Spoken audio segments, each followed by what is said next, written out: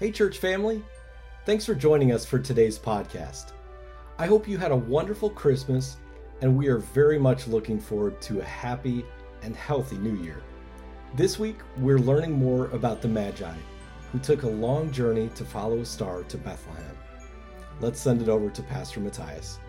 Oh, friends, Christ Jesus has been born in Bethlehem, and this morning we are joining the Magi on their road to come and visit the newborn King. Typically in the story, the Magi actually showed up maybe months after Jesus Christ was born, but as we were joking as a praise band, it'd be a little bit awkward in the middle of July to say, and the Magi are here, and go back to Christmas. So we thought we'd talk about it a little bit early. But our reading this morning is from the Gospel of Matthew, chapter 2, verses 1 through 12. Friends, listen now for the word of the Lord. In the time of King Herod, after Jesus was born in Bethlehem of Judea, wise men from the east came to Jerusalem asking, "Where is the child who has been born King of the Jews? For we observed his star at its rising and have come to pay him homage." And when King Herod heard this, he was frightened, and all Jerusalem with him. And calling together all the chief priests and scribes of the people, he inquired of them where the Messiah was to be born. They told him, "In Bethlehem of Judea, for so it was written by the prophet, and you, Bethlehem, in the land of Judah, are by no means least among the rulers of Judah. For from you shall come a ruler, who is to shepherd my people Israel." Then Herod secretly called for the wise men and learned from them the exact time when the star had appeared. Then he sent them to Bethlehem, saying, "Go, search diligently for the child, and when you have found him, bring me word, so that I may also go and pay him homage." When they had heard the king, they set out, and there ahead of them went the star that they had seen at its rising, until it stopped over the place where the child was. When they saw that the star had stopped, they were overwhelmed with joy. On entering the house, they saw the child with Mary, his mother, and they knelt down and paid him homage. And opening their treasure chests, they offered him gifts of gold, frankincense, and myrrh. And having been warned in a dream not to return to Herod, they left for their own country by another road. Friends, the grass withers and the flower fades, but the word of our God stands forever. This is the word of the Lord. Thanks be to God. Lord, may the words of my mouth and the meditations of all our hearts be acceptable in thy sight. Lord, our strength and our Redeemer. Amen. What is the first thing you do when you walk into a cathedral? Seriously, if you've ever had the chance to go inside one of those enormous, gigantic, towering cathedrals or basilicas, like the Basilica of St. Louis down south, or Holy Name Cathedral up in Chicago, or St. Paul's in Minneapolis. If you've ever been inside a towering cathedral, what is the first thing you do the moment you walk through the front doors? It isn't kneeling. It isn't signing in on a guest book, and it isn't even crossing yourself if you come from the Catholic tradition. No, the very first thing that every single person does when they walk inside an immense cathedral is to go, "Wow." It sounds very obvious, but it never, ever fails. And it applies to every single person, regardless of what church tradition you may come from, or even if you have no faith tradition at all. The first thing every person does when they walk through the doors of an immense cathedral is to look straight up, as if their gaze is being pulled upwards by some overpowering force towards the enormous stained glass windows up in the clerestory level, or the elaborate vaulted ceiling up over their heads. And the incredible thing about it is that that is not a random coincidence or an accident. Now, far from being a coincidence, every person who walks into a grand cathedral looks up, because a cathedral is a church that is designed to make you look up. That was part of the reason why Christians first started building the immense Gothic cathedrals of Europe all the way back in the Middle Ages. In the High Middle Ages, the 12th and 13th centuries, in France and England, Gothic architects started trying to make their new basilicas, their churches, their cathedrals higher and higher and higher. That's actually one of the three defining characteristics of the Gothic architecture as a style: its incredible verticality and breathtaking height. Think about Notre Dame in Paris. Think about Westminster Abbey in London. Think of Reims, Chartres, Gloucester, Lincoln, Strasbourg, all of the towering stone Gothic cathedrals of Europe with their gargoyles, stained glass rose windows, and mesmerizing artworks were all designed by architects who wanted it to appear as if their church was rising up into the heavens, and who wanted to draw the attention of their worshipers up to the highest peaks of the building, because they wanted to keep their worshipers looking up toward heaven. That's the thing about all of those gorgeous cathedrals that we admire in pictures, in medieval movies, or on vacation. Gothic cathedrals were designed to remind every single worshiper who stepped through the doors that there is always something above them that deserves their attention. Cathedrals were designed to instill a sense of overwhelming grandeur, as the liturgy told them about a God of greatness. And cathedrals are churches in which every single stone, brick, and pillar has been carefully placed to get you to lift your eyes up to see the light of heaven. The Magi knew what it meant to lift their attention and keep their eyes fixed on the light of heaven. It would have been 1,217 miles from modern Iran in the east to Bethlehem in the west. And traveling that whole way by camel caravan, the journey could have taken anywhere from 2 months to 2 years, depending on what trouble they might have encountered. To make matters more difficult, the Magi could only travel at night, something which was both a major hindrance because it wastes time and also incredibly dangerous. Bandits and predators come out at night. But they had no choice. They had to. The star, that single holy light that they saw in the dark, is what led them. As Magi, these men weren't the three kings that people later started to imagine them as. They were master astronomers from Persia.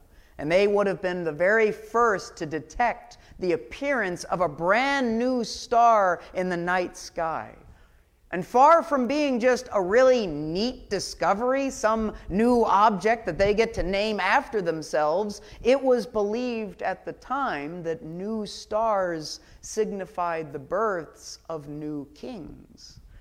The appearance of a new star in the west over Judah then must mean that a new king had been born to the people there. So the Magi had set out with the most royal gifts that they could afford, gold and valuable spices. They walked and rode, they hiked and pushed on through every one of those 1,200 miles, and every step of the way they kept their eyes fixed on that one light that heaven kept on for them in the dark. And that may have been the greatest challenge of all. More than the staggering number of miles that they traveled more than the ominous dangers they faced traveling at night or the logistical obstacles they had to overcome. Maybe the most remarkable thing that the Magi achieved was keeping their eyes on the light of heaven that mattered while walking through a dark world filled with endless problems and distractions. I mean, who knows what dark things might have fought for the Magi's attention as they passed through endless miles of wilderness and cities.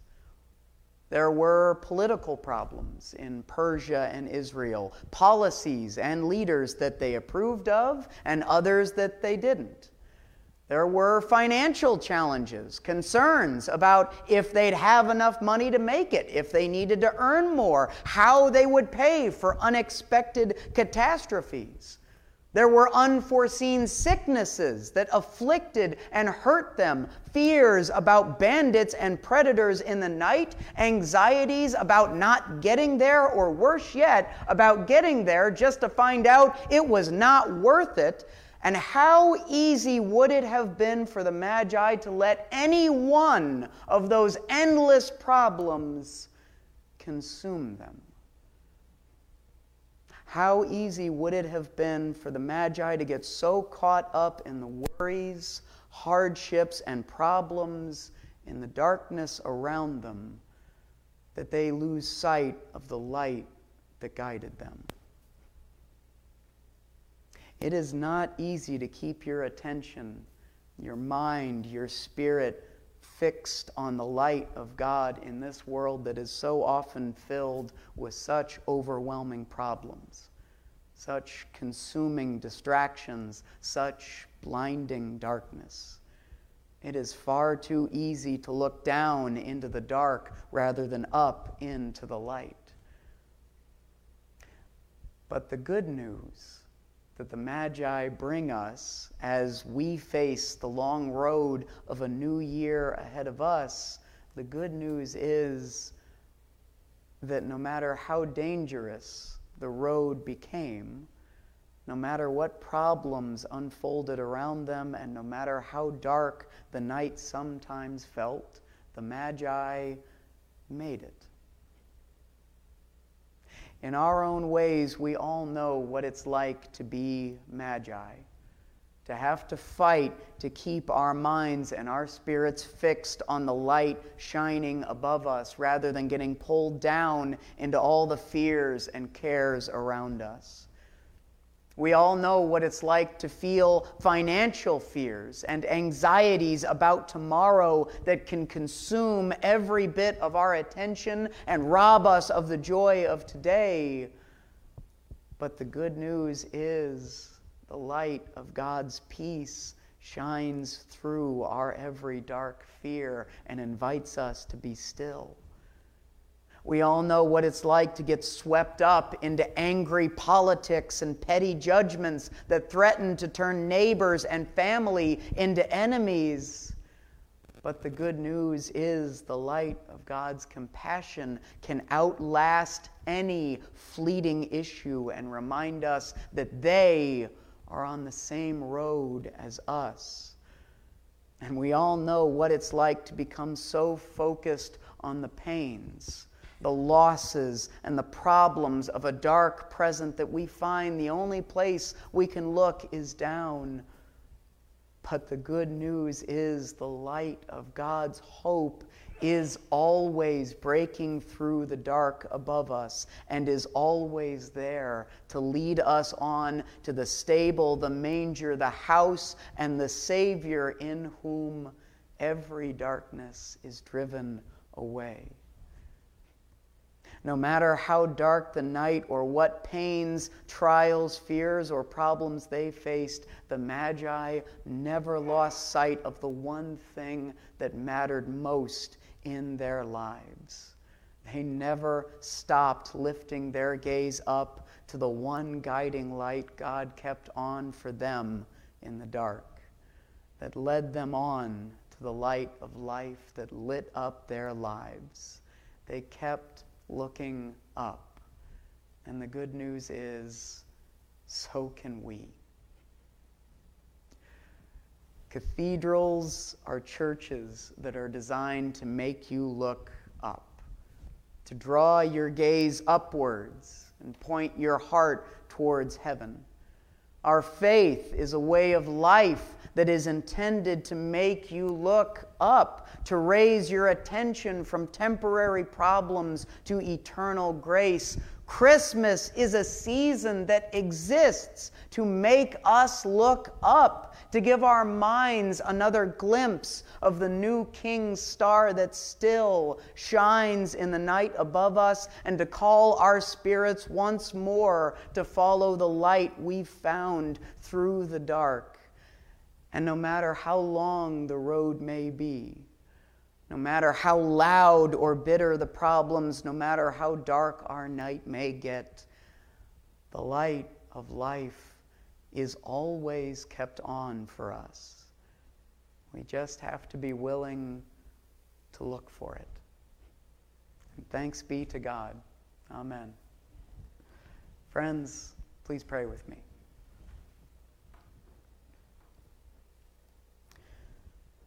Holy God, as we turn now from Christmas to the new year that lies ahead of us, may you reach out once more to lift our gaze from the darkness up to your light. Christ, call us on down the road we travel to your manger of new hope, where we can find the new life that compels us onwards. Holy Spirit, give us the strength to never let the pains and trials we face on our journey ever overwhelm the grace, the compassion, the forgiveness, and the love that you shine in our lives. Lord, let this new year be a new start and a new chance to see your light anew, and to let it lead us on to the life we need. In Christ's holy name we pray. Amen. Again, thanks for listening. From us here at Leroy UMC, may God bless you and keep you safe. Go in peace.